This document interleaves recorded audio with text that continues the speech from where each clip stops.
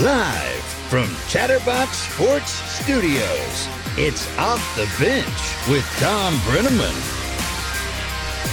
Well, good morning, good morning, good morning. Here we are on Thursday, counting down to the weekend. Welcome to Off the Bench, presented by United Dairy Farmers. I'm Tom Brenneman. We're here every day. Tell your friends, tell your family. Please share that we're here every single day, Monday through Friday from 10 a.m. to noon. You can join us on YouTube/Chatterbox Sports, Facebook/Chatterbox Sports. We invite you to subscribe to the program. On social media, we can be found on Twitter, Facebook, and Instagram at Tom Brenneman TV, as in television, Tom Brenneman TV. We also are available in podcast form. And where we get your podcasts, Apple, Google, Spotify, whatever. We're there. Download us. If you're out on a run, out on a walk, driving in your car, whatever, we invite you to tune in. All right, here we go. The Bengals on the practice field here shortly, getting ready for Sunday's game in the Big Easy. I understand from Paul Frischner. The line has gone from 1.5 to 2. The Bengals a favorite over at New Orleans. Still no word yet on the starting quarterback for the Saints. Andy Dalton has started the last 2 games. The longtime Bengal has taken over for Jameis Winston. And Dalton has gone 1-1. Winston's been bothered by a bad back, a sore ankle. He was in practice yesterday. It is a laundry list. And we'll get into this in a minute when we're joined by Sharief Ishaq from New Orleans. A lot of their biggest stars, Michael Thomas, former Ohio State receiver. Chris Olave, former Ohio State receiver. Marshawn Lattimore, another Ohio State guy. All these guys are hurt and did not practice yesterday. We'll get more on that in a minute. The big interview yesterday was former Bengal great, now radio analyst Dave Lapham. He was fantastic. And I would highly suggest, if you're able, go back, download it, whatever, and watch the entire conversation. We're going to have a clip or two from that interview today, him talking about the current state of your Cincinnati Bengals. Other news, Aaron Rodgers apparently didn't practice yesterday. He injured his thumb on the final play last Sunday in London, a loss to the New York Football Giants. Most, however, do expect Rodgers to play this week against the resurgent New York Jets. Tua Tagovailoa back on the practice field for Miami this week. He is still in concussion protocol, has already been ruled out for this Sunday's game when Minnesota goes to South Florida. In baseball news, the National League Division Series continued last night in Atlanta. They waited 3 hours to start the game due to rain. And then baseball's only 20-game winner this season, Kyle Wright, threw 6 brilliant innings of shutout baseball. And the defending World Series champions even their best-of-5 series with Philly at 1 apiece. Game 3 is in Philadelphia tomorrow night. Out west, no rain. Don't look now. But the Padres have evened their series against the Dodgers after a 5-3 victory at Dodger Stadium. San Diego broke a 3-3 tie in the 6th with a run, added another run in the 8th. They get 4 innings of shutout baseball from their bullpen, and the series goes south to San Diego, straight down Highway 5 in California tomorrow night. In the American League, they're back at it tonight. The Guardians are down 1-0 against the New York Yankees, and the Astros try and go up 2-0 on Seattle after that incredible comeback win 2 days ago. All right, boys, coming up shortly, good morning to everybody. Casey McAllister, Paul Frischner, and wearing the dunce cap down there, Brandon Seho. Gentlemen, how we doing this morning?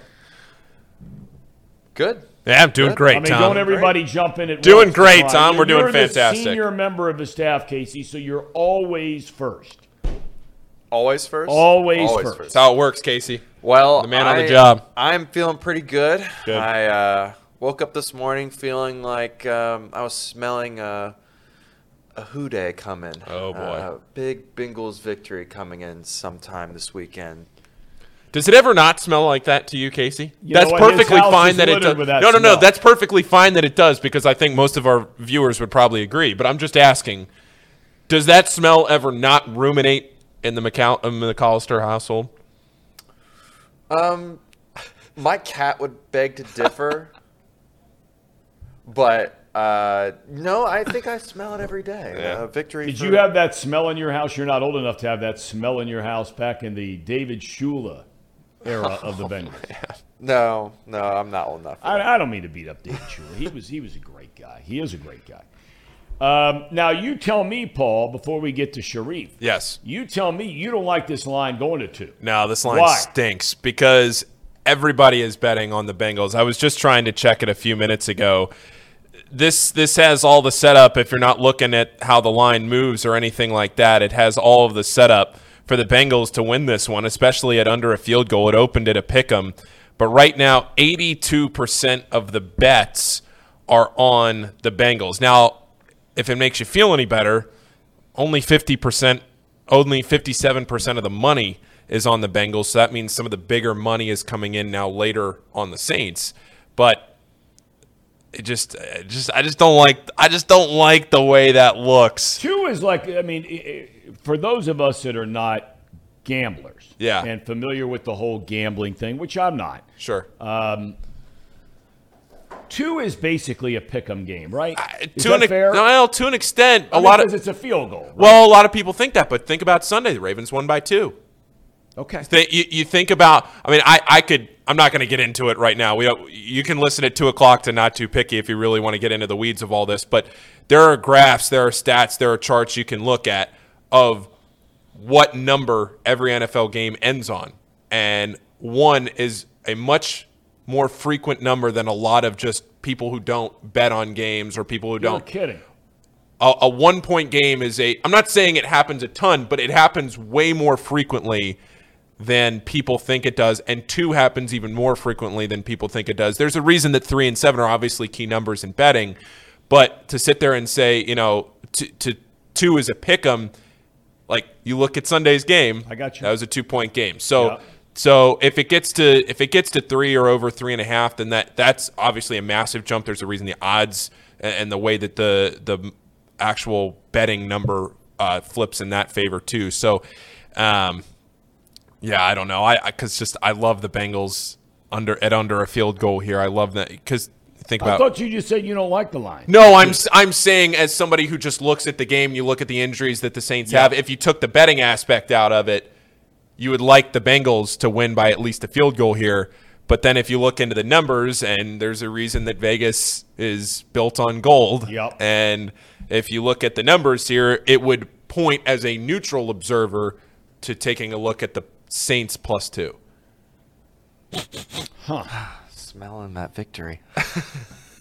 Well, it's not a matter of smelling the victory. That's the problem, is that they could win by 1 or 2. Right, you smell the win. And 2's a push. But, as you just pointed out, with games at 1 and 2, frequently coming in there, the Bengals could get a win.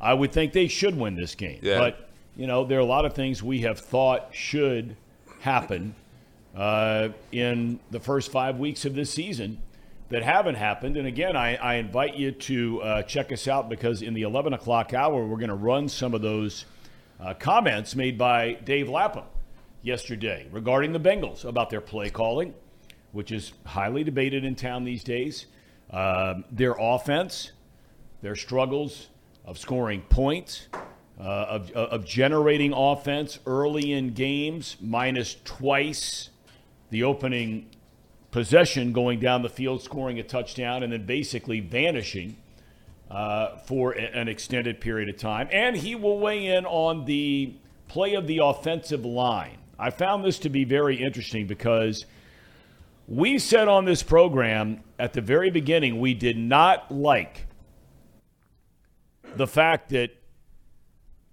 4/5 of this brand-new Bengals offensive line did not play a snap together in the preseason. This isn't second-guessing. We first guessed it before it ever happened. 2 weeks before the season opener when this show started. We didn't like it. And Dave Lapham didn't like it either. They gave up 13 sacks the first 2 weeks. They lost both of those games to the Steelers and the Cowboys. Now, he'll point out later as you check in with us at 11 o'clock that he felt the same way. And that you got to know this and you got to know that about the guys you're lining up next to. So that'll be interesting. Is Sharief with us yet? He is not with us just yet. Okay, well, we'll get to him in a minute. Coming up on the show today, here in a matter of moments, Brandon Seho's longtime friend, an anchor from WDSU in New Orleans, is Sharief Ishaq.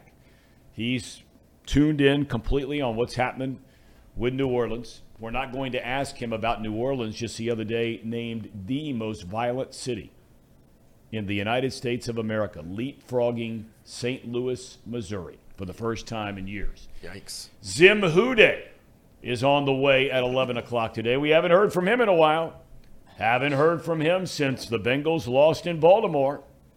He sent me a video, and maybe some of you saw it on Twitter, of taking care of all the koi, right? Yeah, the koi fish. The koi that he has The burrow supplied babies. in the woodsy area somewhere outside of Washington, D.C., that he's tending to regularly, especially with the weather starting to get a little bit cooler. And then Tracy Jones. We checked in with him earlier today to make sure that everything worked. If you don't know, he's on this vacation down in Mexico. My dad pointed out yesterday that when Tracy was with us, he looked like, to quote my dad, he had been painting closets for a couple of days in Mexico. My dad's analogy to, you're in a sunny place, why not get some color on your skin and get outside? Well, after checking in with Tracy early today, that is no longer a problem, as you will see here shortly. So we want to take a break and then go to Sharief when we come back. Is that what we want to do? Yeah, let's All right, do that. we're going to talk about the Bengals and the Saints with Sharief Ishaq from WDSU in New Orleans when we come back. This is Off the Bench, presented by United Dairy Farmers. We welcome you back to Off the Bench, presented by United Dairy Farmers, and time to talk the Bengals and the Saints. And we go down to the Big Easy. Love that town. New Orleans. And sports anchor down there, Sharief Ishaq from WDSU. Were you working late last night and you're back up and at 'em for us this morning there in the Central Time Zone, Sharief? I am. Yeah, I work till about 10:45 Central Time. I don't really sleep well, man. I stay up late. I was watching the baseball game and was watching some other things on TV after, but it's no problem. It's been the life of mine for 40 years. I don't really sleep well. I hear you. Lord knows I hear you. Hey, I want to get in. They released the injury report yesterday for the Saints, and I don't know if this is a regular thing or not. I mean, there's some teams out there in the NFL in all the years that I was doing games where, there's some teams that will just load up the injury report, and they'll list everybody and his brother, even if you have a hangnail, just to put them on there. Other teams, not so much.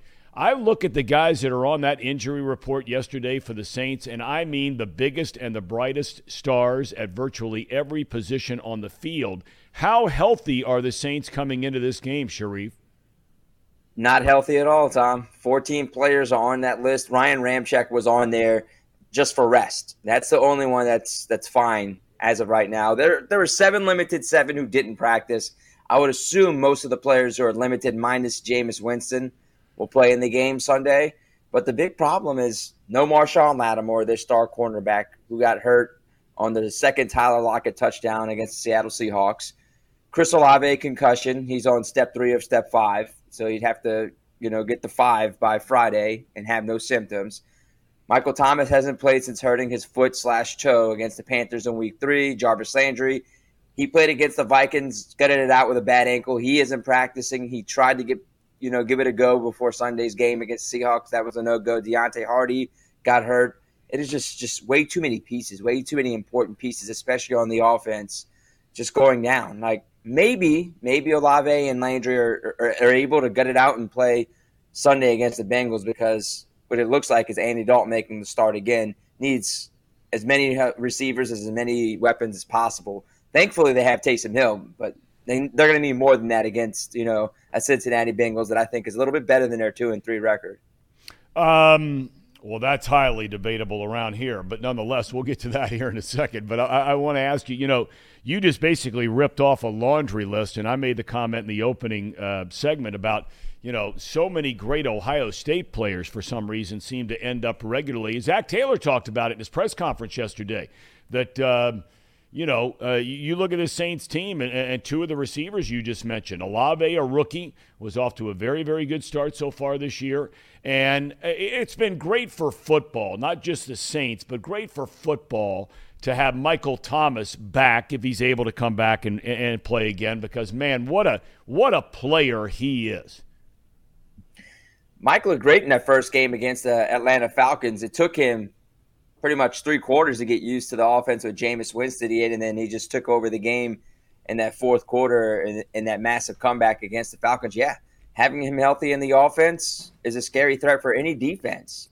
So they need to get him back out as soon as possible, and then when you team him up with Jarvis Landry and Chris Olave, that makes things even more difficult for a secondary or just in general the defense. They can just create a lot of separation. They can create a lot of scary thoughts for a secondary. They can do anything. They can go over the middle. They can go deep down the field. And that's been the tough part for this offense. That's why without some of those guys on the lineup, they get off to these slow starts. Even Jameis, he was hurt. That's been a big, big problem I see for both the Bengals and Saints, these slow starts. Before last week, Tom, they only scored 2 first-half touchdowns in the first 4 games. Last week, they said they had 2 first-half touchdowns, which is, an improvement. But like I said, that was mostly thanks to having Taysom Hill having a legendary type of game. Let's talk about Hill for a minute because he's one of the most fascinating talents, in my opinion, in the NFL. He comes into the league. He's a quarterback. They had certain packages for him, and they'd run him in there, and Breeze would come to the sideline. Then they make the decision this year he's going to play tight end. And now all of a sudden that game he had last week was one of the best games by a player since a merger going back to 1970. Rushes for over 100, scores 3 rushing touchdowns, throws a pass for a touchdown. He's returning kickoffs. He recovers a fumble in special teams.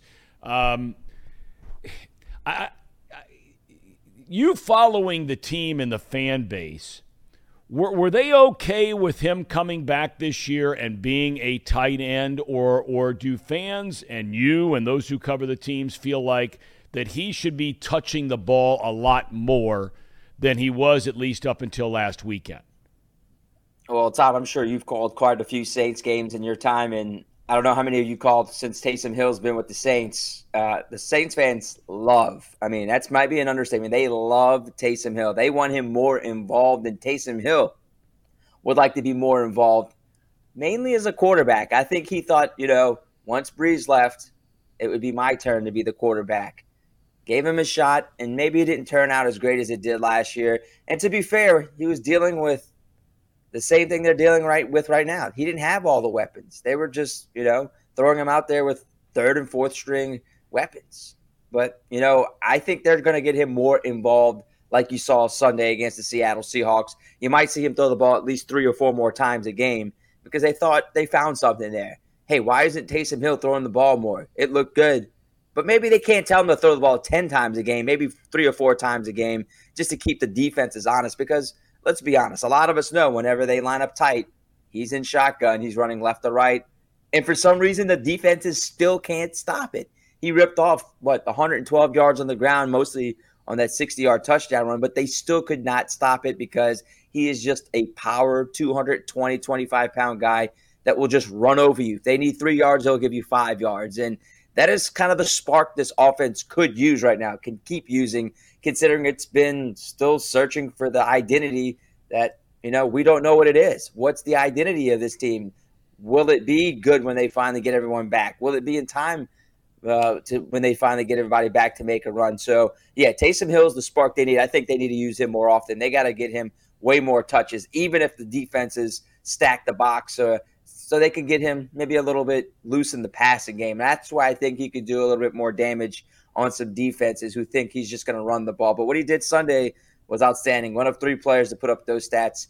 You can lump him in with LaDainian Tomlinson and Ronnie Brown, the one of 3 players since 1950. That's, some pretty incredible stuff he did against the Seahawks. Yeah, there's no doubt. How's Andy Dalton played? I know he played against Minnesota. That was a loss by the Saints. He comes back and due in large part to Hill, but Dalton was a quarterback, and they put up 39 on Seattle. How's he played? I think he's played efficient. he's played some efficient football. Hasn't really taken many shots downfield. He took a 1 or 2 against the Minnesota Vikings this week. He made one bad pass that got intercepted. He threw the ball inside, should have thrown it more to the sideline to Traquan Smith, who's having issues catching the football for the Saints right now, and never they need receivers to catch the ball. But he's been pushing the team down the field. It's been efficient. I think he's done a good job in Pete Carmichael's offense. If he'd have started against the Carolina Panthers before the Vikings game, in my opinion, I think, Jameis Winston being hurt, they would have won that game, and he would have been even better in the Minnesota game and even better in the game against the Seahawks. I just think, with more time in Pete Carmichael's system, he's going to get better. It's kind of I'd say it's a little bit more complicated system because it's a Sean Payton type of system that Pete Carmichael is running here in New Orleans. And I think he'll be fine. He'll be fine, but it's just – it really just – it's terrible that he doesn't get to have all the weapons on the field. Yeah, it just seems like there's someone always hurt, Yeah, it makes it so tough because those weapons are so good. Everybody talks around here about the Bengals trio of wide receivers being the best in the NFL. If the Saints have everybody there with Landry, Thomas, Olave, I'm not so sure that trio is not right there with the Bengals for that title. Joe Burrow and Jamar Chase coming back to Louisiana, where they starred together, of course, on a national championship team in LSU. A lot of people, I would assume, down there, Sharief, talking about this week and those guys coming back. It's been like the funniest thing on Twitter. And they got so many fans, Saints fans fighting with LSU fans, fighting with Bengals fans, saying, how could you be so-called Saints fan, but all of a sudden now you're a Bengals fan because they have 2 players who went to LSU. It's just, I love fans. Fans make things very fun. But yeah, Jamar is actually from here who, grew up on the West Bank of New Orleans. So he's said he's going to have 15 family and friends, and I'm sure he'll have a lot more, fans along with Joe Burrow. A magical run. Last time they were a Dome, it was magical. It was loud. They did everything they could possibly do to Clemson and just absolutely crushed them to win that national championship. And this isn't like the Falcons or the Cowboys, the Saints taking on each other. It's just not like a real rivalry. There's no bad blood with the Bengals, even though it's WhoDey. I don't know what that means versus WhoDat. It's so weird. It's just so weird to me. But there's no bad blood. No, honestly, no one's going to be like, oh man, we can't stand Joe Burrow, Jamar Chase. You can't forget there's also Von Bell and Trey Hendrickson on that team. They were beloved by Saints fans. They didn't want them to leave the building. They wanted them to sign extensions with the Saints. So, I think it's, you're going to have your 500 to 1,000 fans in there wearing their Joe Burrow, Jamar Chase, whether it's LSU or Bengals jerseys. And I think some of them are probably Saints fans. Yeah. And, to each your own. To each their own. If you want to cheer for them for what they did for the state and LSU, that's cool. But for me, I'm from New Orleans. I went to LSU. I stick to my 2 teams. Speaking of LSU, before I let you get out of here, another tie between Cincinnati and New Orleans, or at least Louisiana, let's put it that way, is Brian Kelly. Now, Kelly comes down there. He leaves Notre Dame. The first game of the year, we know the debacle there at the end and all that kind of thing and so on and so forth. They rip off 4 straight wins. Then they go to Tennessee, or Tennessee comes down to the Bayou last week and just runs over them. I don't know if anybody expected LSU to have a really good team this year, but are people pretty excited about Kelly being there at LSU? Well, right now they're not all that excited, but you have to understand. It's just honesty. I think we have to understand what Brian Kelly inherited from Coach O was an absolute mess. The program was pretty much gutted. You got to think they only had 30 players players on scholarships playing in a bowl game last year against Kansas State. That's how many players that he inherited. They should have probably started off 5-0. Yeah, I understand, but it's just not there yet, Tom. The offensive line is a mess. The offense as a whole is a mess. When you have a quarterback who's scrambling for his life and, some of his receivers aren't catching passes that hit their hands, he's making bad reads, he's making bad throws. It's just the talent isn't there yet. I think it's going to take a couple years for Brian Kelly to get his talent, his recruiting class in. And let me tell you, LSU fans, Brandon knows better than anybody. He covered LSU just like I did. And when I went to school, There is no patience there, but they have to be patient right now because you can't expect this team to hang with Tennessee and Alabama, Ole Miss this season. You're not at that level. You don't have that talent yet. You can't just expect to win 9-10 games in his first year when he inherits pretty much a gutted program. 6-7 wins, that would be great, considering he has to fix a lot of things. So, yeah, there's some fans who are frustrated. And, hey, be frustrated. That's fine. You're paying the coach almost $10.5 million a year. You want him to win, but you got to understand what the type of players he's rolling with right now. That's, not going to get a cut. I mean, he says, hey, we need to coach better. They've had 2 player meetings in each of the last 2 weeks. I mean, that just goes to tell you there's a lot of frustration within the players and coaches that they need to do better. And, hey, they're in Florida this Saturday, and they've had Florida's number, so they might beat them. Sharief, I mean, I've spent a lot of time in New Orleans, whether it was covering NFL games or back in the days when Fox had the BCS, and I'd be down there for the Sugar Bowl and the national championship, and really came to just when I initially started coming down there, I did not like the town, but the more and more I spent time down there, I just fell in love with the town and the people and the culture. And all of that kind of thing. It just seems like such a weird fit to me that Brian Kelly is in the Bayou. Is that a fair statement?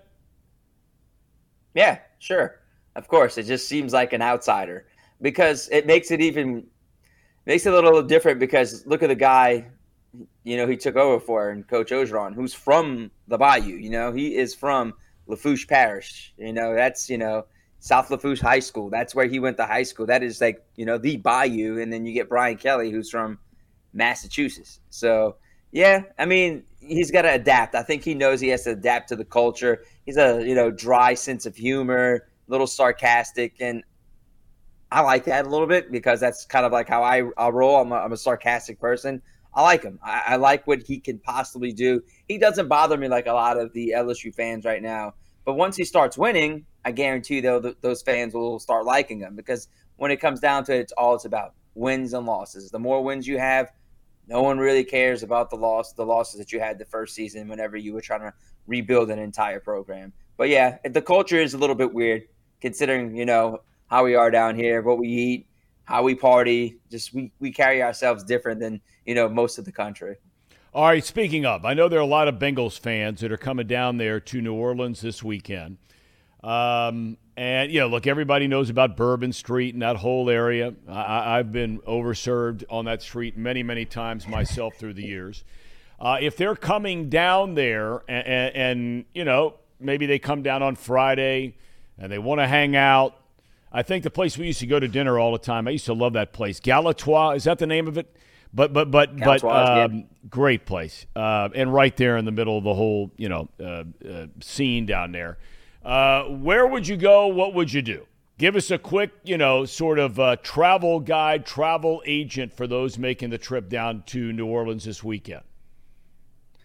I stay off of Bourbon Street because I'm a local. So the thing I would do, I would go to Frenchman Street. Frenchman Street has so many great bars where you can watch live music, authentic local live music. So Frenchman has always been good on it, even though it's becoming a little bit more touristy, but still a lot of great places to go on Frenchman Street. I go to Pesh. Pesh is one of my favorite places to eat on Magazine. A lot of people, if you like oysters, go to Seaworthy, Drago's. Everyone loves to go there for oysters. A few other places like the San Lorenzo, the Chloe Hotel, Patois, Gabrielle, Piece of Meat. I can go on and on about some of the places. Could. I have a list of them. I mean, I can go on and on. Sylvain, Rizzuto's. I mean, there are so many other places. You've been to Galatois is awesome. There are a few places in the French Quarter that are very good. I mean, Galatois, we go there sometimes as members of the media, and you can't go anywhere wrong. But I could list off places for days to go to eat. I mean, some people like to just go down and just drink on Bourbon Street. I understand that, man. They got a lot of places to drink on Bourbon Street, but you don't have to go to the Quarter. You can go outside the Quarter because there's places on St. Charles, The Garden District has so many places to eat. I mean, that's what I was going to ask you about. I love that Garden District. Jumping on that little trolley, I assume that still runs up there in the whole 9 yards. I mean, that was a really cool area up there. All right, prediction, Sharief, on the game. How do you think this thing plays out? Man, the Saints are just so injured. Like, I can't wait to see the final injury report tomorrow. All right, before you make the prediction, do you think Lattimore plays?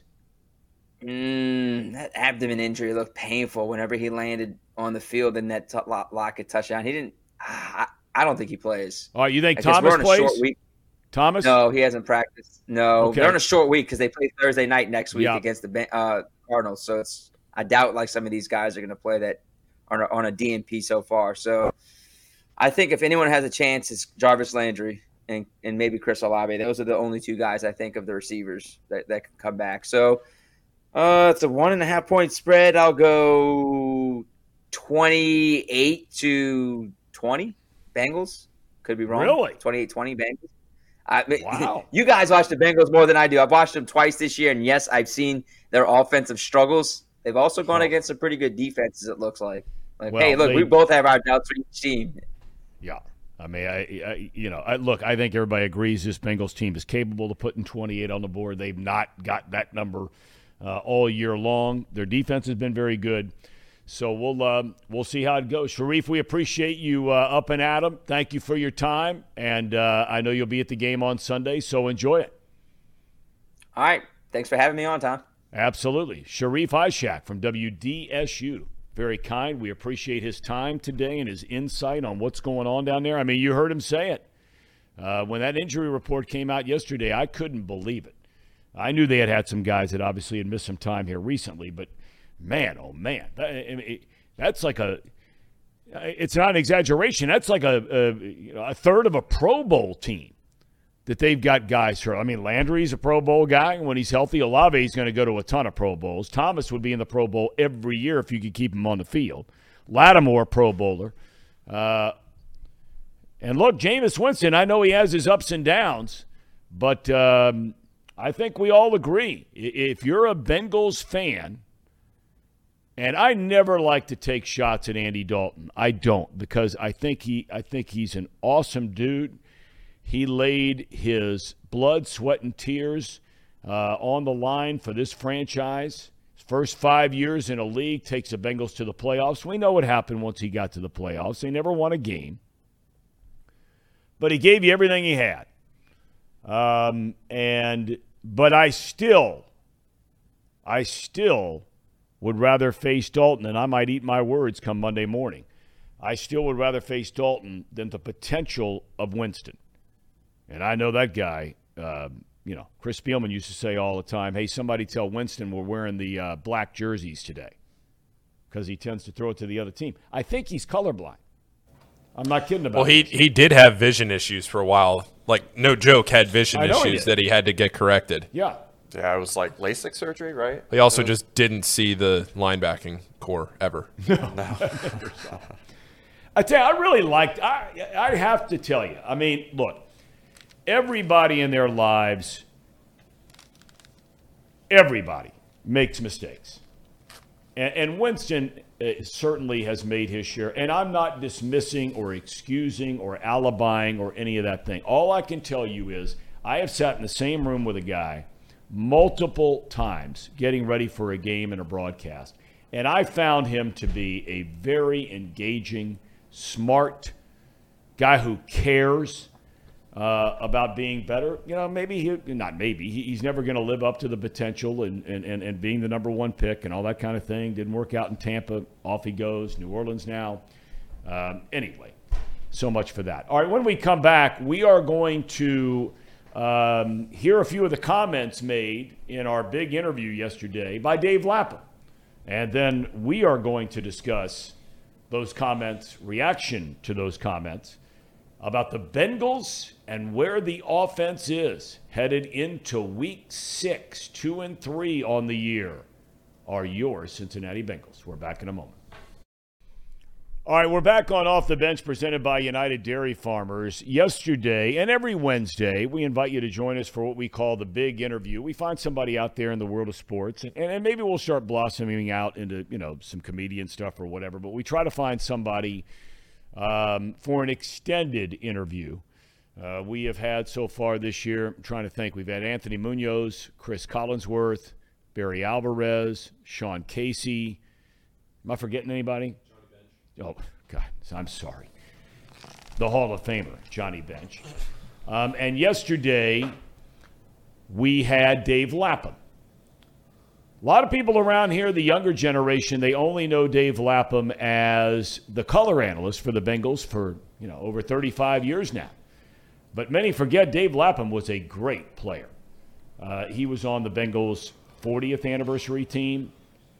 As an offensive lineman with the likes of Anthony Munoz and Willie Anderson and Max Montoya and Bob Johnson, their original center. This guy was a great player. And he watches the Bengals. He covers the Bengals. He's down there with the coaches. He's down there with the players. We asked him basically about the state of the Bengals, where they are on offense. And listen in. We'll talk about it after you check it out. We now get to the current state of the Cincinnati Bengals. Chris Collinsworth was on the show last week, and I know you worked for the Bengals. Okay, I used to work for multiple teams in my day broadcasting, whether it was the Cubs, the Diamondbacks, the Reds. They sign your paycheck, and there comes responsibility with that and the people that you work for. So I just want to lay that on the table ahead of time. Yep. So as you look at the Bengals, we had Collinsworth last week, and I asked him just a generic question, not in reference to the Bengals, but generically all his years around football. Does he think it's a good idea that the head coach is also the offensive play caller? And look, Sean McVay's a head caller, right? I mean, they won the Super Bowl last year. The team that they played in the Super Bowl, Zach Taylor's a play caller, so they got to the Super Bowl. So, look, there's Exhibit A that you can do it. This week, a lot of questions about whether Zach Taylor should continue to call the plays. I said on the show yesterday, there is no way on God's earth he's given up the play calling right now in the current state of the franchise.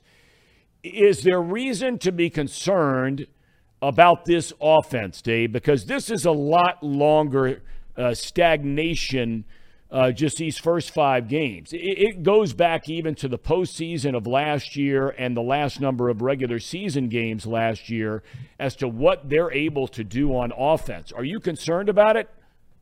Yes, I am concerned about it. And like you said, Kyle Shanahan's another one, head coach that calls plays. Bill Walsh basically did it. And that, that's obviously, there's reasons for that. One of the greatest play callers ever. But yeah, I mean, this year, too many situations where there's been 3rd and 1, 4th and 1, missed executions, low red zone, 1st and goal situations. 12 of those this year. They've only scored 7 touchdowns and twice have come out with no points. The most famous being 1st and goal at the 2 in this last football game, and run 2 gadget plays in that 4-play sequence where you run the Philly special and you run the shovel pass. I mean, what goes on there is when you decide to run a play like that, you're putting all your chips in the middle of the table. Because if it works, people can be, oh, that's brilliant. Gosh, that was the most unexpected. Oh, my God, this guy is better than football God. If it doesn't work, you are a dog. And it's black and white. There's no gray. There's no in between. Bottom line is, part of it is lack of player execution, a big part of it. But I'm old school. 1st and goal at the 2, put your quarterback under center, run the damn football. At least 1 down, maybe 2, if it's going to take you 4 downs. I have a different mindset on those kind of things. But this year to be 1st and goal 12 times and only score a touchdown on 7 of them, it's like 58%. You got to be at least 66 or 70, 2 out of every 3. There's like 26 of the 32 teams that are over 70%. So that they're lagging in that area. That is a big area. And like you said, it's gone back to prior years as well. Look, in my opinion, when you have the skilled people that they have to go in this last game against Baltimore, the first 13 plays of the game, netted them 22 yards. They got 11 yards on the first play. So the other 12 plays netted them 11 yards. They go pick up 11 yards and then 3 downs and punt. 3 straight 3-and-outs. You can't do that. Not with the personnel that you've got, on the football team. And it's a combination. It's not just play calling. It's not just lack of execution. It's both, and they're gonna have to try to find a rhythm and timing, and because it's starting to run out of time. They're gonna have to get it done, get it righted quickly. You're down. You get 5 games are in the bank, and you're sub 500. And Tom, at this point, if they score first, they're 2-0. If they don't, they're 0-3. You're not going to score first in every football game, but you have to get off to a quicker start in more football games than they have. And so far, it's been 3 times they didn't, 2 times they did. Going to have to change those numbers around a little bit. You're going to have to get off to a faster start more frequently. It's not going to happen every game. That's impossible. But you're going to have to do it a lot better than half the time. Let's stop the offensive line. All right, we're going to pick up this conversation here in a second, okay? But fellas, I want to sort of dissect a number of points he made right there. I've had people kill me on Twitter because I social media for the first time, but I'm sitting there watching the game. I watch every game just like you do. And I think that if you try to be objective, I'm a Bengals fan.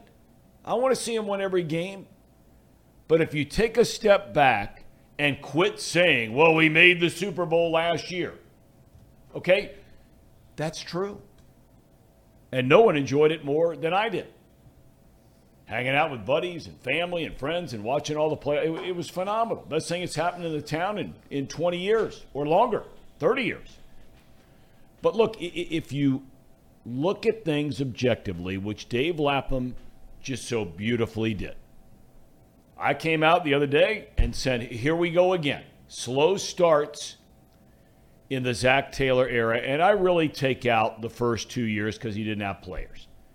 Last year in the regular season, Joe Burrow had 6 comebacks in the regular season. Doesn't even include the postseason. He had 6 games where he led the team to game-tying or game-winning drives in the fourth quarter or overtime. So what does that mean? Naturally, it means they're behind, okay? And we've seen it this year against the Steelers. We saw it this year against the Cowboys. We've seen it, Dave points out, twice this year. They get the ball first. They go down the field. They score touchdowns. But even in those 2 games, which they won both games, if you watch the rest of the first quarter and the first half, in the Miami game, outside of a bomb to Higgins late in the second quarter, when the offense was as stale as a 5-month-old loaf of bread, okay, fellas, reality is there are far too many games where this team does not come to play. That doesn't mean guys aren't excited about playing and all that kind of stuff, but they look like it takes them a varying degrees and varying points of times to have any fluidity to the start of games that they've played for really 1 year. It's been that way. Agree? No, I agree with you. I think something that was really telling that kind of adds on to this conversation is the fact that Joe and Zach have both said now that these teams have come and played differently than what their film suggests that they would play. They come and play a different type of cover 2 to scheme up against them.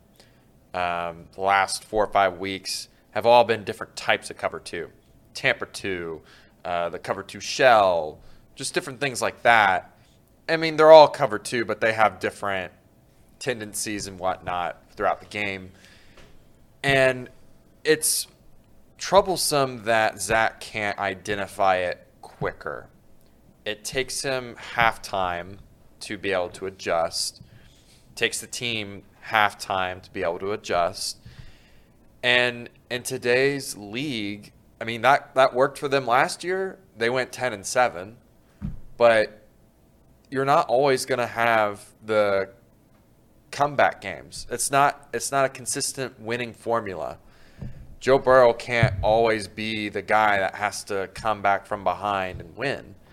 As much as we would all love for him to be that guy every single week, day in and day out, I think teams have just started to figure out what they like to call when the game is on the line. They figured out that this team has not had a great game plan in order to beat all types of cover two. They don't have a spreadsheet for these are the plays we're going to call for Tampa 2. These are the plays we're going to call for cover 2 shell. It's like they're still trying to figure it out. And we're in week 5, and they should have been testing this throughout the preseason. It doesn't seem like they did that. And I know players weren't together. That's kind of the explanation for the efficiency issues, the performance issues. But at this point, it's coaching. And the coaching fails time and time again to adapt. And we have a long history of that being the case. They don't adapt quick enough. They do adapt, but they don't do it quick enough. And I don't know what it's going to take for Zach to adapt faster, to mold the offense to what each game is presenting to him. But there's got to be someone. If he can't do it on his own, it's got to be Brian. It's got to be Joe. It's got to be someone telling him, hey, we got to run the damn ball more. You got to be like Peyton Manning and say, hey, take the points. Hey, we got to do this. And right now there's no ego, which is you would think is a good thing, but it's not. See, I don't think it is a good thing. I don't, because I heard Dave Lapham and Chris Collinsworth. I'm sorry. He was on a radio interview show with, I think it was Dan Horde the other day, and was asked about, and Dave talked about this in the interview yesterday. You can hear it in its entirety. Just download it wherever you get your podcast. Paul, he would say that Boomer Esiason, when Sam Weiss would make a play call, or Bruce Coslett would make the play call, and it would call in down on the field, that Boomer Esiason would say, not a chance. No chance we're running this play. Now, sometimes that blows up on you, but Boomer was a stand-up guy, whether you liked him or didn't. He's a stand-up guy, and he would say, look, that's on me, not on Sam, not on Bruce. That's on me. I made the change. But Chris said it happened all the time with Chris Collinsworth. Tom, you were a baseball guy for decades. Think about how often you see a catcher put a sign down, right? Whether it's a curveball, fastball, changeup, slider, whatever it is. And the starting pitcher shakes that sign off. They say, I want to throw the pitch that I want to throw. And on the subsequent pitch, the batter hits a home run. And you think to yourself, if only I had listened to the catcher. Yep. At the major league level, the catcher is the one calling the games. At collegiate levels and high school levels, a lot of times it's the pitching coach or it's the manager calling the games. You sequence how those pitches are thrown. It's pretty similar on the football field to a certain extent. If you see that the play caller is calling in, whether it's the offensive coordinator, whether it's the head coach, whoever it is, if they're calling in a play and the quarterback audibles, they change the play, they go up to the line, they read the defense, they do the hard count, whatever it might be to be able to change the play.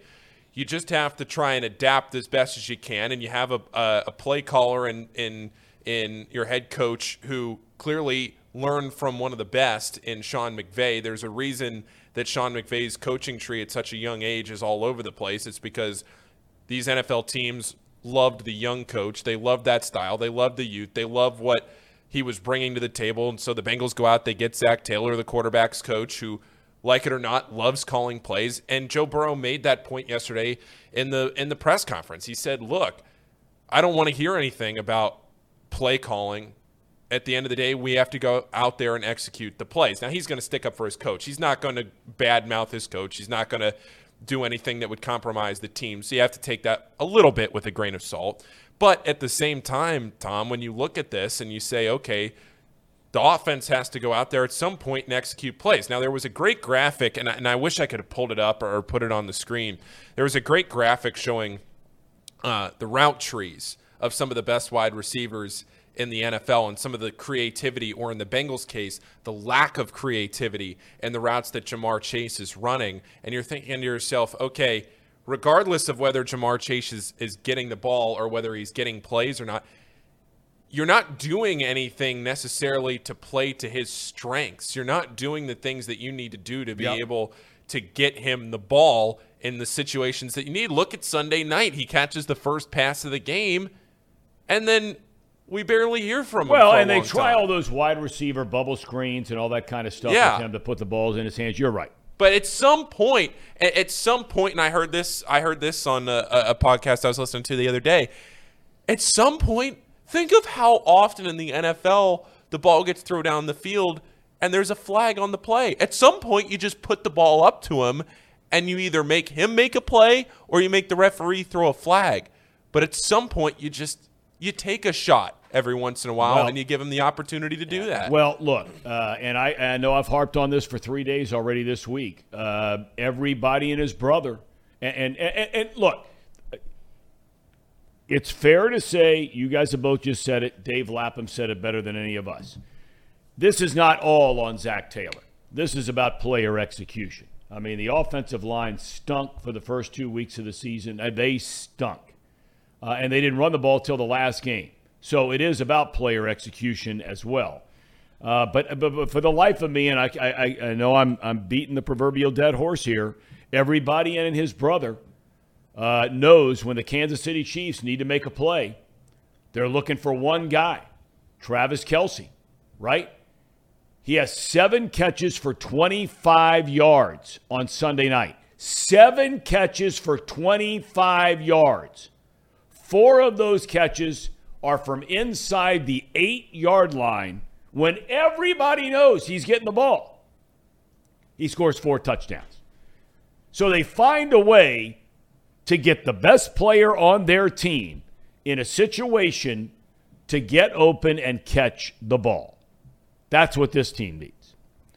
I also want to hear what this team needs from our buddy Zim WhoDey. He has been taking care of all the koi out there in his backyard. We've documented he is a woodsy man, despite that, that $1 million smile and all that kind of thing. Zim, you got the lid on. You got the hoodie up. Are you sort of incognito around your neck of the woods right now after Baltimore beat the Bengals last week? No, it's raining, and it's just one of those days where I'm at here in Maryland. It's raining. How you doing today, Tom? I'm good, man. How you doing? Are you all right? Are you recovered from the game? Are you still upset about the game? We never got your thoughts right after the game. Yeah, after the game, I was I was almost like a father that was just super disappointed in his son. Like, come on, what are you doing here? What do you call it? The Bengalis. I was like, hey, little Bengali, get your stuff together. You're better than this. You know not to give this guy the ball back with 2 minutes. Like, what are you doing? Shovel passes, like 4th down. What are you doing here? You got Mixon running for 5 points something. I was very disappointed in the Bengalis. So, but I'm sorry I didn't make that show. I was traveling, doing a lot of other stuff too. But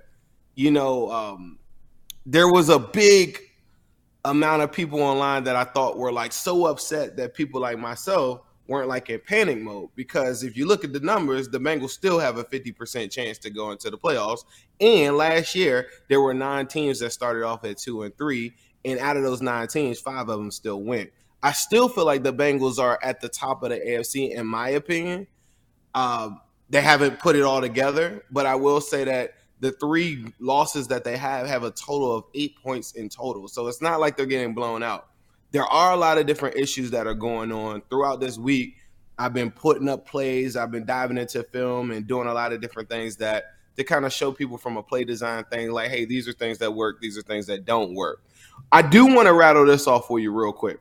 And I'm not like, whatever. I'm not a big Zach Taylor fan or whatever, but I will say this. Let's not act like last season. Look at these points totals. This isn't a guy that just got lucky. That's what our opposition always tell us. Scored 34 points. 41 points, 31 points, got blown out by the Browns. Then 32 points, then 41 points, then 22, 23, 41, 34. You know what I'm saying? Then we played our backups. Then we went to the playoffs, 26, 19. So it's the concept of this guy isn't smart enough to do it. I don't buy into that.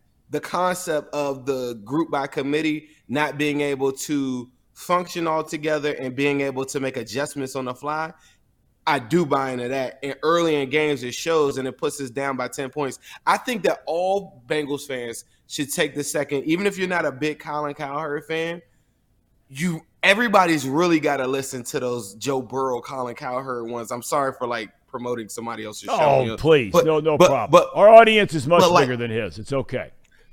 Right, way bigger. Who the hell is this? I just found out about him, right? Who the hell is he to Tom Brenneman? But at the same time, Burrow really puts things into perspective on a weekly basis where everybody's just like, this is wrong, this is wrong. He's like, no, I threw an interception, and I was at the game. To me, that's the one thing that people don't talk about. It's almost like the playoff game where Jeremy Hill gets a fumble. Everybody talks about everything that occurs afterwards, and I've always been like, well, if he doesn't fumble, then who cares about all that, right? If Joe Burrow, when the air was sucked out of the stadium, when the Ravens didn't convert on fourth down, then he comes back. I mean, it was so quiet because they were all scared. The interception gave them hope. It turned the noise up. Everything turned at that point. And literally all these different games have one or two big plays that work in your favor or they don't work in your favor. In last year, I think we started off 3-2 or something at this point or whatever. But last year, it reminded me of the same thing. The Packers game, same thing. We go into overtime. You're like, why the heck isn't Zach letting Joe Burrow do this stuff? The defense doesn't really bail them out at the very end, and the rest is history. And then you look at games like the Jaguars game where they're losing early. Then they come back late in the game. Defense does make a stop. Then the Bengals come back, kick the field goal, and the rest is history. I just think that sometimes people go off on a deep end because they didn't win a game. But you didn't win a game week one because you messed up a snap and you couldn't kick it twice. Then you come back against the Cowboys or whatever, and you were severely outmatched at the defensive front. And then who knew? Now look at the Cowboys. They're 4-1, and they're actually a good team. Now you go forward. And then I'm going to take it another step. The common denominator in a lot of these games, because of the deficiencies of Zach Taylor, is T. Higgins. If you ask me, what makes the Bengals special? What's their identity? Their identity is what Joe Burrow told you it was. It's 3 wide receivers that nobody can catch, nobody can stop. Zach Taylor made a whole living off of just throwing 50-yard bombs down the field and led the National Football League in 2021 with it. If you took one away, I think you're seeing hey, this guy isn't a mastermind play caller, and that's what it is. But when T. Higgins does play, you did put up 27 points, and had you converted that fourth down that sucked and was terrible, you still would have scored 27 points, and you'd be looking at the Bengals saying, damn, they scored 27 points 3 straight times. But the missing thing, and this isn't an excuse for Zach Taylor, he's got to figure out something way better than this. But if T. Higgins plays in that game, I think they win. If DJ Reader plays in that game, I think they win. But be that as it may, if you think you have a championship level coach, he has to figure out a way to make these adjustments on the fly early in the game. And like Joe Burrow said, you can't go down 10-0 with an average or below average offensive line. You can't win football games like that. Well, they ran the ball better last week. Your buddy Mixon, for those people who wondered, is this guy starting to slow down? We've seen that with other backs right around his age and all the uses, the touches that Joe has had since coming into the league. He looked like the Mixon of old to me. I mean, he looked sure. He looked quick. He looked decisive. He had a burst. He always has the power. I thought that was very encouraging. I wish he'd have run it more. I said the same thing about Nick Chubb. I don't know how Nick Chubb carries the ball 17 times in a game for the Cleveland Browns and they throw it 35 times. I don't get it. And they give it to Kareem Hunt. Well, yeah, right, exactly. They're giving it to Kareem Hunt. At the end of that game, I don't know if you saw the end of that game. I did. Chubb is killing. Then they give the ball to Kareem Hunt, in the biggest run of the game. Stupidity. Coaches outthink themselves every week. But Mixon had to feel good about the game. I know you talked to him, right? He has to feel pretty good. He had the meeting the week before. Things hopefully are moving in the right direction in the run game. I think that is always what I've said. It's crazy. I had a great dialogue with Willie Anderson and TJ Houshmandzadeh. It was like on my Instagram page, and they were talking about different various ways. And then people like Reggie Wayne stepped into the conversation, and all these other guys that I really, really respect. They were just talking about different ways to be covered too. And I think later in the game, you saw it. There were defensive coordinators do not want to have 6 man in the box and have Joe Mixon run for 5 yards a carry. So then when Burrow would go into, like his thing, and then they started running run pass options, RPOs, he would, hold the ball in the gut of Joe Mixon before he hands it off, and the safety would just run it down. Then you get your single coverage on the outside. And I think this upcoming week, you're going to see teams aren't going to allow you to run for 5-something yards a carry and then keep both of their safeties back. Now, T. Higgins didn't practice again, and I don't know if the Bengals are going to make them pay for doing stuff like that. But I think that the encouraging thing that I took from the game, because there was a lot of bad, it was more bad than good, I thought. But the encouraging thing I can say is that Mixon did run the ball super, super good. The mix of P-Ryan. People ask, what is the Bengals' identity? It's a balanced attack. Now you got P-Ryan, solid force, good in pass protection. You run the ball just as much as you pass, and you take the opportunities that are given to you. A lot of these teams that people are clamoring over right now are super one-dimensional. If they aren't running the football, they're done. Like, if you completely stop the Ravens on Sunday night or whatever, like, who are they throwing it to? And I was very disappointed in a lot of different things that the Bengals did defensively with Mark Andrews, especially in the red zone when he got the touchdown. I was so disappointed in that because I was sitting there literally saying, we stopped the Chiefs by just taking Kelsey out the game. Do the same thing with Andrews and let these other bums come and try to do whatever. Like, who are these guys? Like, let those dudes do something. But I think moving forward, the run game is the key to everything. If they run the ball efficiently, I think early in games, they had to dumb down the playbook. Stop coming out cute with 5 wide stuff. I told you that one time we were on here. Yeah. Do more run pass options just to simplify. Joe, if the safety comes crashing down, keep the ball. Let's throw to our weapons. If the safety stays where he's at, hand it off to Mixon because we know that Mixon can run the ball efficiently. That's what the game should look like at the very beginning of games. Zim, when I first learned about who you were and you had the long hair, were those dreadlocks you used to have? Is that what they were called? Okay. All right. So you used to have the long hair. People were saying that it's my fault. Did you know that? That's a thing on the internet. They said that the Bengals aren't picking up where they were because of my hair, because I cut the hair. I don't know what to tell you. I mean, look, you were all over my ass about going into savage mode, and believe me, my wife wouldn't even kiss me because I had the beard going and the whole 9 yards, and but I did it. And you shaved the beard, there might be something to those fans who are wondering, did the dreadlocks have something to do with their success? I think it's a fair question. You don't? I don't know, man. I'm sitting here wondering, I feel like people, for me, I never knew why I cut my hair. Like, I'm a interesting guy in that aspect. It wasn't like I planned it. I just woke up one day and cut it, and I said, whatever. But everybody's telling me, like, a lot of the that we need was kind of was locked into those locks, and we might have lost a little bit of our luster on that one. So all right, maybe I'll grow my hair out. Before I let you go, I mean, you're looking good. I got to tell you, you're looking good. You're looking handsome. Before I let you go, thank you. Well, 2 things, real quick. Number she one, she wasn't feeling Tommy Porcupine though. No, like she wasn't. Believe me. If you're married long enough, Zim, and you're not married long enough yet, you'll realize it doesn't matter whether you're clean shaven or not. You're always a porcupine.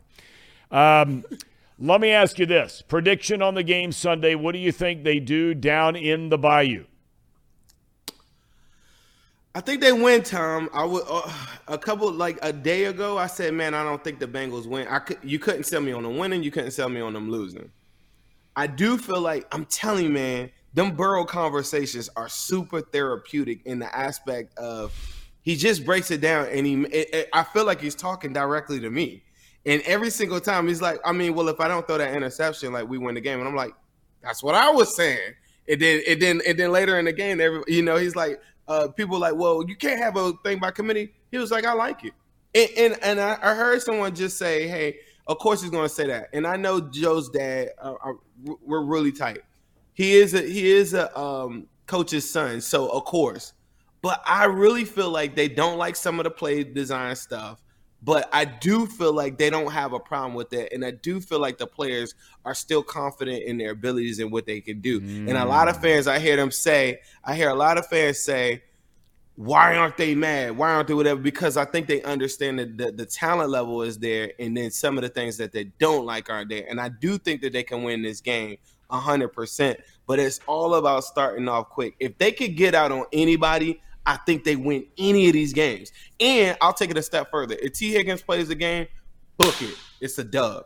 All right, well, it's not looking good, him being in the game. Now, today's Thursday. You got till Sunday. So, good Lord willing, 72 hours from now, he's better. All right, but the most important thing, did you have a question, Casey? I not a question, more of just a appreciation for a post that you had on Twitter, the route tree. Thank you. The route tree Thank stuff. you. It was talking about Jamar Chase. That was my Yeah, go ahead. Go ahead and explain it for us.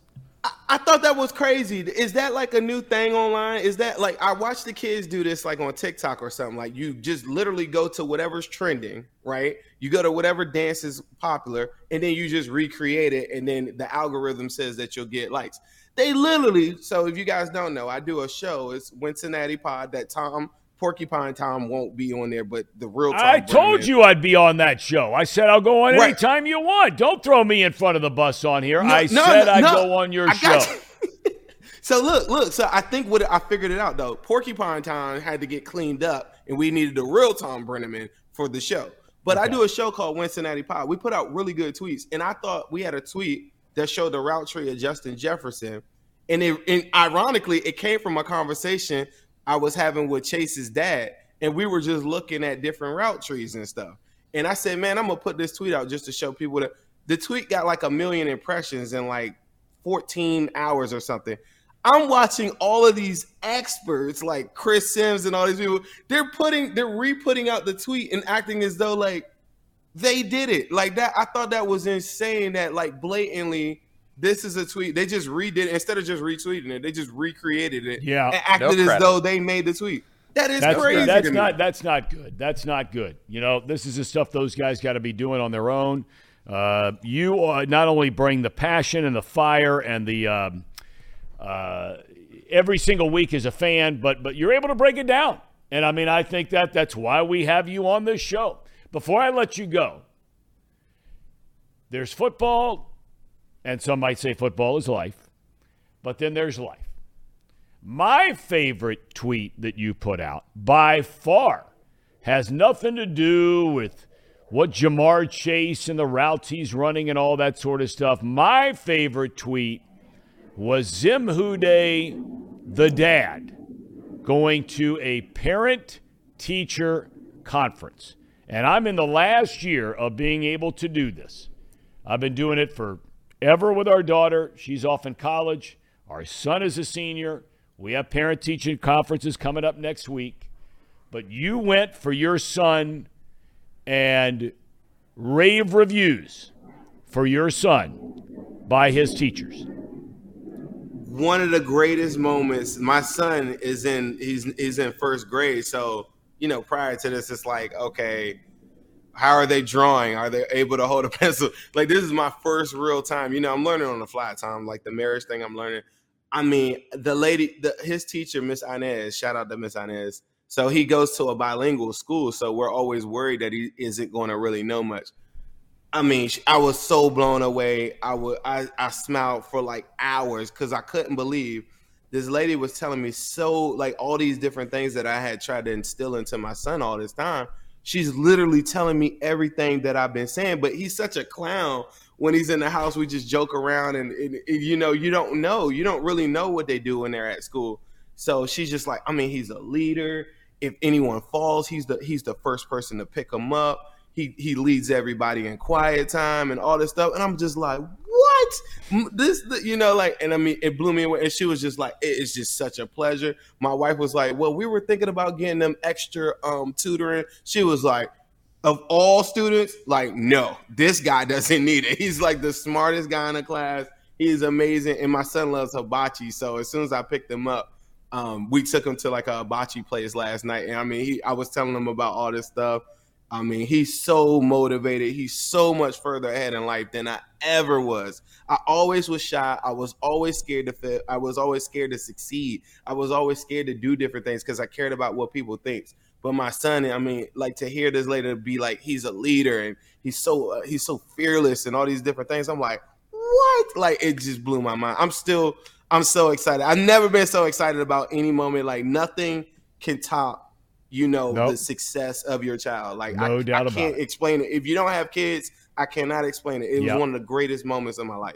Well, congratulations to you and your bride, because that's good parenting that leads to getting those kinds of conversations and those kinds of results. I'm very sincerely very happy for you, my man. Tell your bride I said the same, and we'll see what happens Sunday. So have a good weekend. Keep those coy, healthy, happy, right? Okay. Yeah. All right. We're working out here, Tom. We're still doing some work. I get it. Everybody's a little down. Let's not panic yet. A little woosah moment. I'm with you guys. A what moment? A what? A woosah.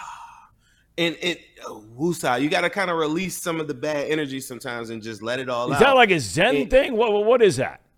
It's like a Zen thing. You remember you told me one time I need to get in touch with my inner Zen. You do. And not my Zen, in my Zim. So this is my woosah moment to the WhoDey Nation. Like, let's relax. Let's go 3-3. And then we'll pick up pieces and we'll stack it up from there. If they lose this game, then let's come on here and rage, Tom. Okay. Well, all right, my man. Let's draw up the signs. That's the let's deal. go outside of Paycor. Zim, have a good weekend, my man. Thanks for the time.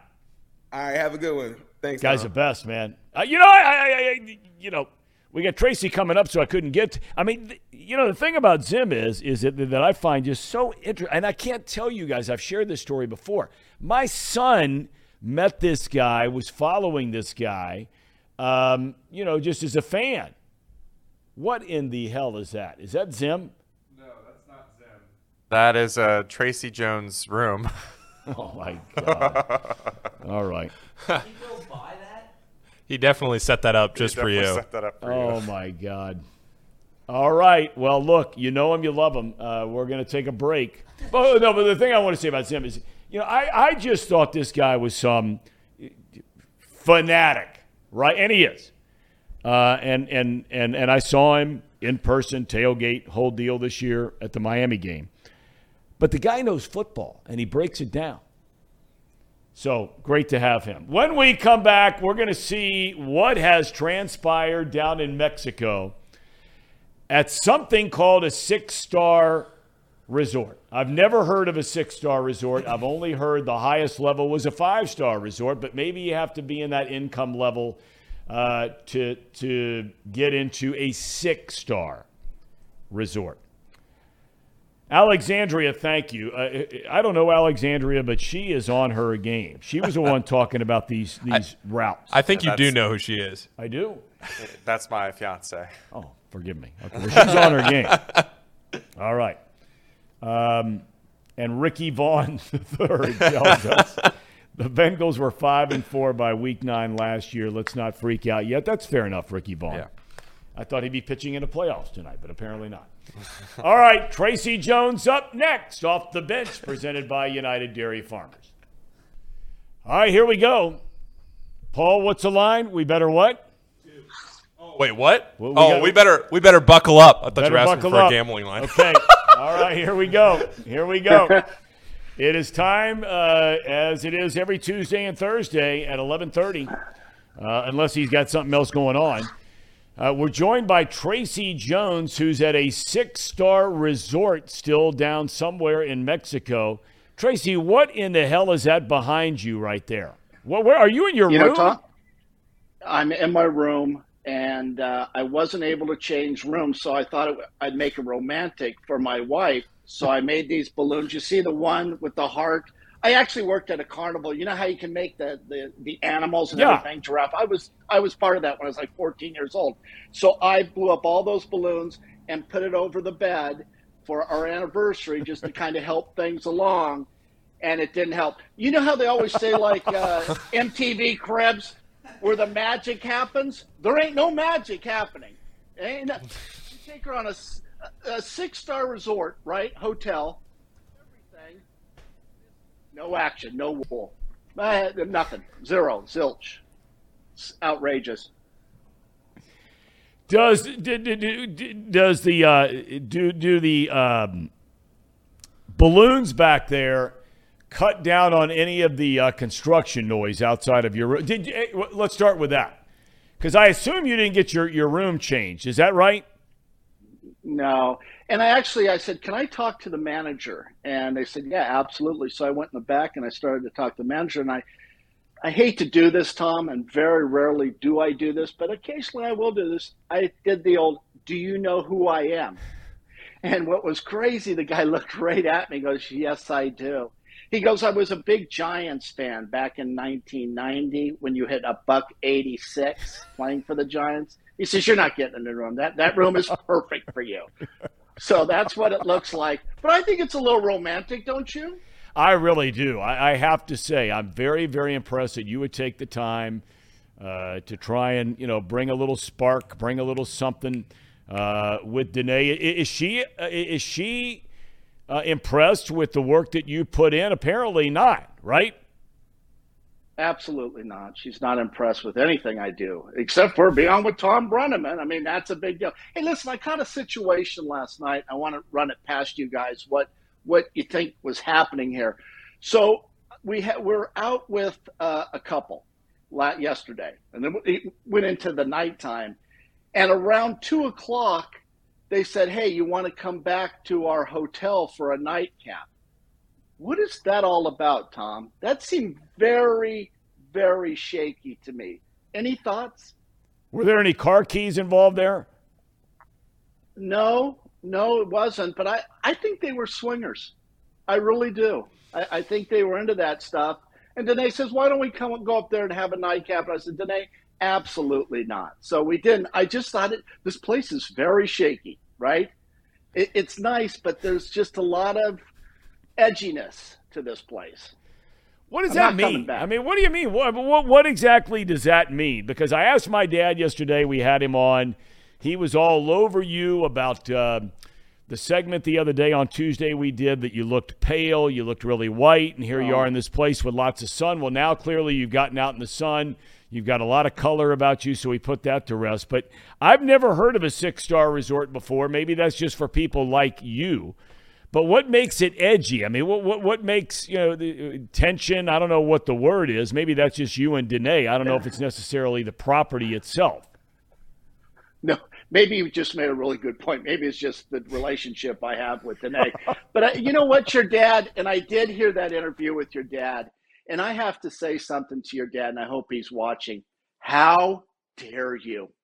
To sit there and make fun of the way I look, I think is it's very hurtful and very insensitive. And I didn't want to bring this up, but I'm going to bring it up right now. Do you remember a couple days I had that interview with Chatterbox Telemundo? Do you remember that, Tom? Yes, when they showed up, they were knocking at your door at 6 o'clock in the morning, getting ready for the segment. Yes. Yeah. The interview, and the lady asked me a question. Do you think you'd be better with Tom or Marty? And I was kind of going back and forth because I've worked with Marty for 24 years, right? With you for only about 10 shows. And she says, let me give you some advice.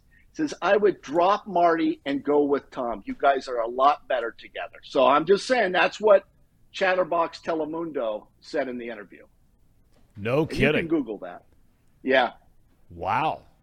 I wonder, we're going to have to get my dad's reaction to that when we have him on next week.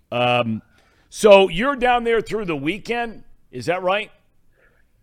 Yeah, I got to get back. I think I have kidney stones. I think I do. It seems like I'm always complaining about something. You ever notice that, Tom? Well, that happens to a lot of professional athletes. I'm kind of a crybaby. No, that happens to a lot of professional athletes. You guys did things to your bodies that the regular Joe like me, non-athlete, we might have other issues, but when you're a former player and you were a former big league player, 5 teams, right? 5 major league teams, but we're not talking about. I think we're talking about a different situation because what you're referring to is gout. That's a rich man's disease, and I do have a little bit of that. With vodka and the shellfish, I've had lobster 5 nights. So that's what you're talking about. The kidney stones got me a little worried. I got to tell you, Tom, I'm a little concerned. I have told the story many times, and thank God I've never had kidney stones. But when I used to do the Cubs games, and my partner on the TV side was Steve Stone. You remember Stoney? Still doing the White Sox I love games Stoney. now. Love Stoney. Very good. I mean, the guy knows the game inside and out. And he went into the hospital at Northwestern Hospital in downtown Chicago. I was living downtown Chicago, about 3 blocks from the hospital. And I came over to see him one night around 7:30, 8 o'clock, just check in on my buddy, see how he's doing. I walked in the room. He looked at me. I looked at him. And the look on his face, I've never seen it. And that includes family and friends that I've gone to see in a hospital that were dying. And I'm not kidding about this. I looked at him, and I've never seen a human being in the kind of pain that he was in from kidney stones. And I've had friends through the years that have had them, and I hear it's brutal. So I hope you don't have those. I sincerely mean that. But here's the thing, though. I'm assuming that I have kidney stones. I am not a doctor. I could have been a doctor. My mom wanted me to be a doctor, but my dad says you're going to be a Major League Baseball player. Being a doctor is way too easy. But I just kind of did a little Google search, and I'm thinking it could be kidneys, but it really, really hurts. And I know I don't get any sympathy. 2 weeks ago, I broke my nose. And what was your comment when I broke my nose? Oh, is there any nose exercises that you can do? And you thought that was funny. Why do you think this is funny? I don't think this really is funny. Hurting. I'm sorry you're hurting, and I'm not so sure Mexico is the best place to be if you're hurting. Is that fair? No.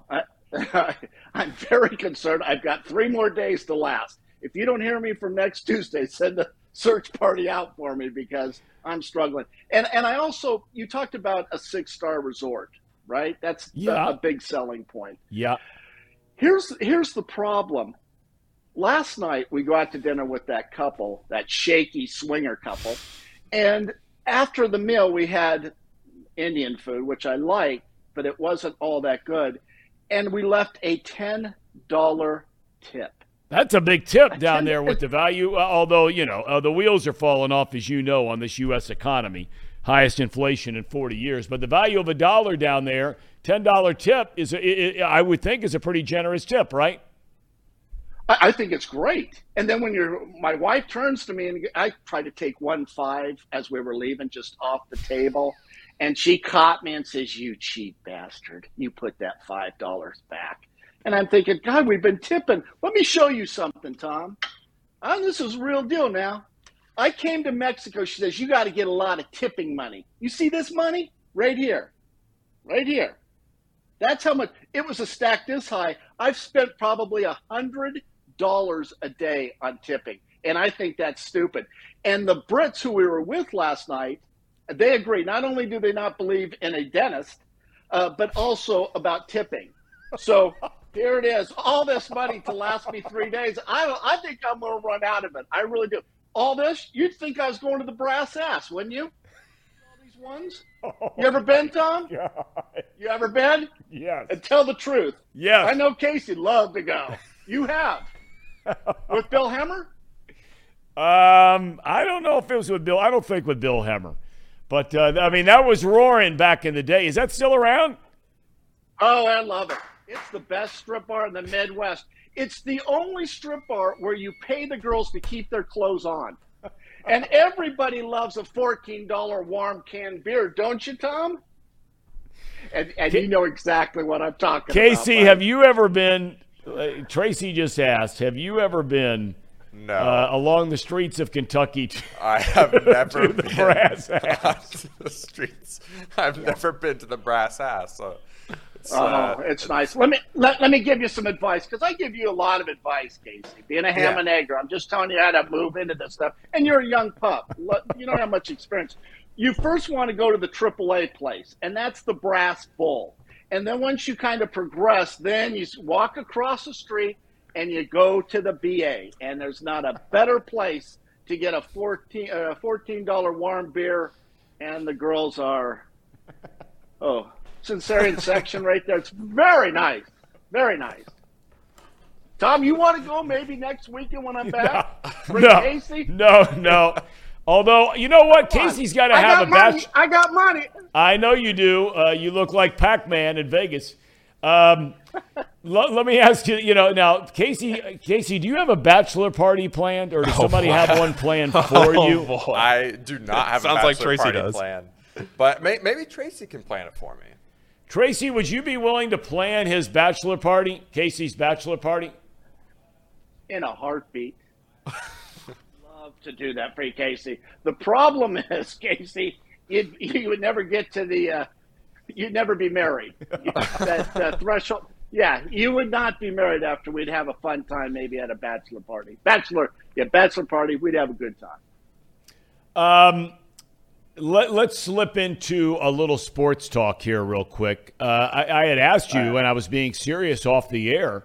I was going through something yesterday, reading some article, and somebody was up in arms about Major League Baseball and not come to an agreement with the games being on outside of the United States, and that there was a different set of rules going outside the United States as there are inside the United States. Are you getting the playoffs down there in Mexico? And if so, are you watching them or not really? I watched a couple of innings the other night with the Phillies against the Cardinals when the Phillies closed out the series. Yeah, but I'm getting it, Tom. I know we talked about it. Actually enjoy watching a little sports bar. Nothing like having the little chicken wings and Grey Goose, right? Watching baseball. But yeah, I'm getting the ball games. And what did I tell you guys about the Padres and the Dodgers? Dodgers are going to lose that series. Padres looked good the other night. I watched a little bit of that game. Well, they won the second game last night 5-3 after losing the first game. So now the series goes down to San Diego. And Tracy, you know this. And I think that there are a lot of people out there, it wouldn't be in their top 5, 7, 8, 9, 10, whatever. I got to tell you, when the Padres are good, and I'm going back to the days of Jack Murphy Stadium when they had a team that went to the World Series. I think it was, what year was that? They had Steve Finley playing and Nevin. Anyway, whatever. But now they're at Petco downtown. I tell you what, man, that is one of the best places on the planet to watch a baseball game when the Padres are good. That place is going to be rocking tomorrow night on a Friday night. You know what, Tom? San Diego is one of the best places actually to live in this country. I love San Diego. Eventually, I think I might move down to San Diego. I really like it, but I've been to Petco Park. It's a very nice park, a lot of excitement. I think San Diego's got a good team. The only thing I'll say this, and it's just an observation. I don't want to get too nerdy and breaking it down, but the trade for Juan Soto. Do you ever question that trade, Tom? Tom, the first game of the series against the Dodgers, he was hitting 7th. Can you imagine trading for your best prospects in all of baseball for a guy that you're going to have to pay long-term $500 million? I just thought that was comical. I'm not taking anything away from Juan Soto, but that was my observation just watching the game. Here's a guy, you trade your 4 best players, $1 billion is what they're going to have to pay him, and he's hitting 7th. And I know it's lefty against lefty, but I thought that was strange. Well, there's no doubt. That's a great point you make. And look, the Padres, for whatever reason, have decided in the last year or two that they're quote-unquote all in. I mean, they're doing everything that they can and acquiring every player that they can to try and win the whole thing. I don't know if that's setting up some kind of a move to try and sell the team one day. Paul, you want to jump in on this? Think about what they could be doing here if Tatis was in there too. He's suspended. Right. So, think about what this lineup could be. Yeah, and then that's a shame that we're not getting to see him in the postseason with Soto and everybody else that they have going on. Yep. Tatis is a heck of a player, right? Go ahead. No, they have a lot of players. I want to throw this at you because I thought this was interesting because sometimes your goofiness, your tomfoolery that you do, Tom, sometimes we have to break it down and talk about serious issues. And you talked about the struggling economy, right, with Brandon as your president. Yeah. Hold on a second. Oh, no, I think they got him. Cut off by the U.S. government. Are you there? Yeah. No, see. The person, the person that caught Aaron Judge's home run was offered $2 million. Yep. What would you do with that baseball right there? That because you go back to Mark McGwire when he hit his 70th, someone offered $3 million for that ball. Would you sell the ball for $2 million? I would, because I'm not a collector of any kind. I mean, I have more stuff sitting in my basement that I could probably sell for everything, and I mean, a lot of money. And that stuff doesn't mean anything to me. I don't have any things hanging up on the wall like all you fancy guys with your playing career and jerseys and all that kind of thing. That's just not me. It doesn't make me bad. Doesn't make me good. No, nothing. I don't care about a baseball. I don't care who hit it. It means nothing to me. And so if somebody offered me $2 million, damn right. Right there on the spot, I'd sell it. Wouldn't you? Well, I'm sure Paulie would, right? She'd be all over that. I don't collect memorabilia, sports memorabilia, but what I do collect is watches. And I've got like a tag, a Rolly, a Gucci. And I like to do this. I probably change watches 4 times a day. Like this is my second watch of the day. I start off with my Apple, and now I'm on to my Gucci. That's what I collect watches, and I think I probably have 30 watches. I go to my safe, pick out the 4 watches that I'm going to wear that day, put them out, and just kind of switch during the day. It's a very cool thing to collect watches. Why do you change them during the day? I mean, if you've got a whole bunch of them, why wouldn't you just wear what did you call it, a Rolly? What is that for Rolex? That's what we call them, a Submariner. I actually have a Submariner with the green face on it. You never, guys, that's way over your head. But that's what I like to wear. If I'm going to a high-end place, like a Waltz hitching post, right, that's what I would wear. If I'm going to, let's say, the Brass Ass, like we go, I'd wear a Timex. See, so you wear different events. If I'm working out, I wear my Apple Watch, keep track of my heartbeat. See, but I change watches 3, sometimes 5 times a day. Some people think that's a little obsessive. I think it's neat. Well, you know who else, on a serious note, who else collects watches? I don't know if you know this or not, but the legendary broadcast voice for ESPN many, many years and the San Francisco Giants is John Miller. Did you know that? Yes, I did know, but I love John Miller. Very talented man. Very talented. What kind of watch? Does he have a Rolly? He's got everything. He's like you. He collects all kinds. I've never heard the term Rolly. Is that like just for people who can afford to buy them? Is that what it is? Because I've never had a Rolex. I've got this same watch. My wife, God bless her, when we were 2 of the first 25 people working for the Arizona Diamondbacks 2 years before the team started playing, she was the business manager of the team. Had worked her way up in a very short amount of time from just being in accounting to the business manager. And she wasn't making much money.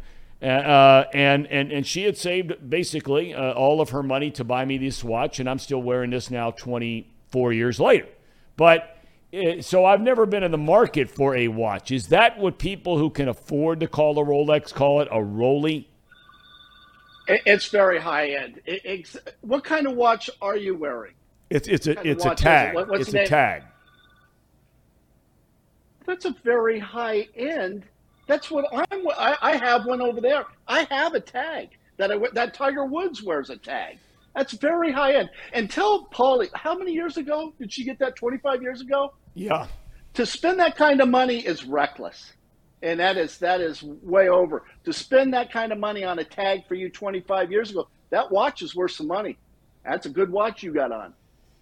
Well, I don't know about that. I mean, it means a lot to me, and I don't have many things that I look at, that I look around and say, I don't care about this stuff, but this one I actually do. That's neat. So the rest of your trip, are you spending more time with a British couple? No. They're way, way too aggressive. I don't know what their intentions are. No, I'm not gonna spend any time. I'm just gonna try to kind of slow it down on the tipping. It's this stuff. I mean, it's just going crazy. I don't know. Do you have any ideas, Tom?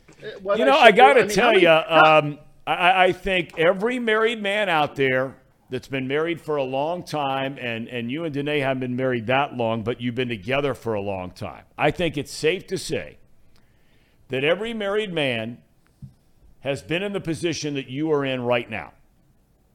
And that is you take your wife to this beautiful place. I've never been to a 6-star resort, but I assume it's really, really nice. You called it a dump the other day, but that's neither here nor there. But we've all been there where, you want to spice things up a little bit. Your balloons thing is incredible with your carnival background and so forth. If that hasn't worked yet, does Tracy Jones have another trick or two up his proverbial sleeve? I'm going to tell you the truth on this. And if she finds out about this, she's going to be really mad. I bought her a car the other day. You did? How about that? Yep, I did. It was a cheap car. It's a not high-end car. It's a Range Rover. I mean, it's not that big a deal. So I told her I bought her a Range Rover Sport. And she says, but I like BMWs. So what I'm saying right now is no action there behind me. You get someone a Range Rover. Did you guys know what a Range Rover is? Guys, do you guys know what a Range Rover is? Yeah, we know what a Range Rover is. Yeah. Have you ever driven see one? On the car. No, we never. Haven't. No, but I think we're kind of heading to the same direction that my boy Tom and Giselle are. I don't see any way we're going to avoid it. We're really having some issues, Tom. And if you guys could help me with any advice, please do. If not, we're going to the brass ass. Well, I got to tell you, Tracy, Casey's fiance has been in our chat on YouTube here. She's all of a sudden gone stone silent ever since this conversation started up. And Ricky Vaughn III, while he's not pitching in the baseball playoffs, wants to know, is there such a thing as a 6-star strip club? No, it goes as high as the brass ass at 5-star. There's no 6-star. Oh, wait a minute. Yes, there is. The one down in Tampa. Mabry. Mons Venus. Oh, hold on. Here's another one. Things are starting to come to my mind. Chez Paris in Montreal. That's a 6-star. Oh, wait a minute. One more, Tom. Solid Gold there in Texas. Now, I've never been to these places, but I hear they're really good. And I'll tell you what's not bad. It's a 5.5-star, and that's Cheetahs down in Atlanta. They say that's really good. Boy, you just came up with that list right off the top of your head. I mean, that's a who's who. You think I'm good and knowledgeable on baseball? Those strip bars? The best strip bar I've ever been to, the Wild Goose there on Aviation right in front of LAX Airport. The Wild Goose. Tom, you ever been there? You and Bill Hammer? No. Never been to that one. You'd like it. I'm sure I would. All right. Well, Tracy, we'll let you get back to are you and Danae going to sit out by the pool, out by the beach? I would think the beach, right? Are you a beach guy or a pool guy? Yeah, I'm going to spend, because I got a sunburn, I'm going to my clothing optional side of the beach today, kind of get my last, sun. So, yeah, I'm going to go to that side of the beach. Hopefully Danae will join me. I don't want that Great Britain lady with the screwed up teeth to be down there again. Nah, don't want her. She just kept looking, Tom. Why was that? I can't answer that. I wasn't there. Up here. It's in the eyes, not, Well, I mean, they call you Tripod for a reason. It's a high school nickname. Tom? Okay. Yeah, I'm staying away from that. Okay, well, enjoy the clothing optional beach at the 6-star resort. And I am sure that Casey, and Casey, you'll have to get Tracy Absolutely. An invitation list of some kind. Yeah. Now, your father-in-law is not coming to this bachelor party, is he, Casey? I mean, I don't know. I mean, I would love for him to come. I'm sure he'd have a good time. That's bad. No, he's not coming. No. That's horrible advice. What are you gonna take? Not coming. Are you gonna take me to a 6-star strip club? Is that what? I'm going to take you somewhere where you ain't never seen a lot of things you're about to see. Tracy, enjoy the rest of your trip. Yeah, Casey, just make sure you get that prenuptial agreement before you get married. I think that's good advice. There you go. There you go, Casey. I'll consider it. You're all good. Tracy, enjoy the rest of your vacation. Send Danae our love. By the way, before I let you go, is there any chance we can have her on sometime? Why? Because I would like just to, my old friend Harry Carey, and I don't mean to name drop, but he was the one who said this to me, and I've never forgotten it. He said to me, Tom, there are many things in your life I want you to remember, and he shared a number of those with me over the 6+ years we worked together. But the one line I've never forgotten that he said, don't ever forget, there are 3 sides to every story.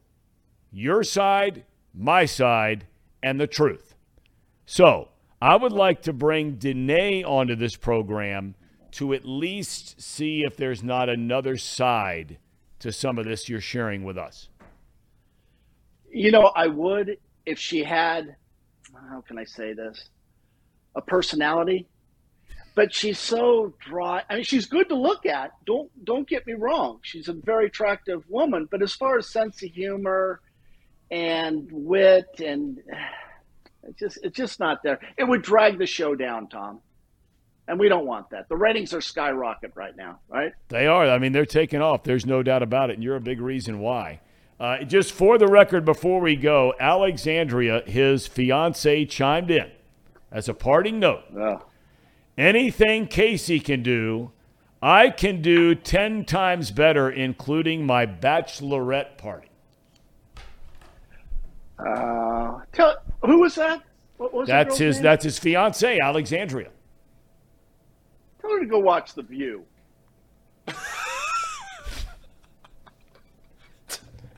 Why would anybody watch The View? That's a horrible show. Yeah. Those liberals like that show, though, Tom. They like that, right? They love that show. Those woke people, they love that show. All right.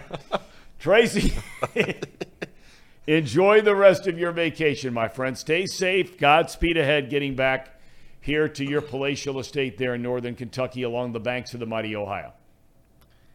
And let's go, Brandon. Let's go, Brandon. Great advice here, Tracy Jones. We thank him as always. I mean, the guy, there are very few places you can go in life and get advice like Tracy Jones offers up. Fellas, you had to love the balloons. Yes. That's a big league move. And Tracy's a big leaguer. He is all in on this show. All in. He is. I think we need him more often. Does having Tracy more frequently. And tomorrow I'm going to ask all of you who are the hardcore folks who join us every single day, Ricky Vaughn and Terrell. He says Tracy's always keeping it too real. David saying Tracy is the best. Lure Up. Ooh, Susan McCollister even got in. That's your mom, right? Yeah, that's my mom. No clubs. The whole family's in today. No clubs for Case. 64, 12 Mars, hundreds of others that are here every day. I want to get your thoughts on having Tracy Jones on this program more frequently. I will say that the more times he gets on the show, the more times I'm probably going to get in trouble. So, well, you're not doing anything wrong. You're sitting here in a studio in downtown Hamilton, Ohio. Just a simple observer, Casey. You're just taking it all in. It doesn't mean you have to do anything about it. No, But you would let Tracy plan your seriously? Would you let him plan your bachelor party? Well, here's the better question. He could plan it. Would you actually go on it? Very great. Execution is the word we're looking for here, Paul. Thank you. Case?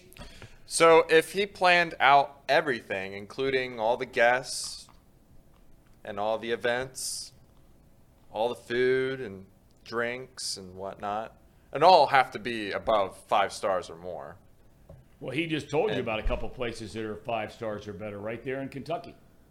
Well, I mean, if he's willing to plan it all out, maybe pay for most of it, then sure, I'm all about it. All right. There you have it, on the record.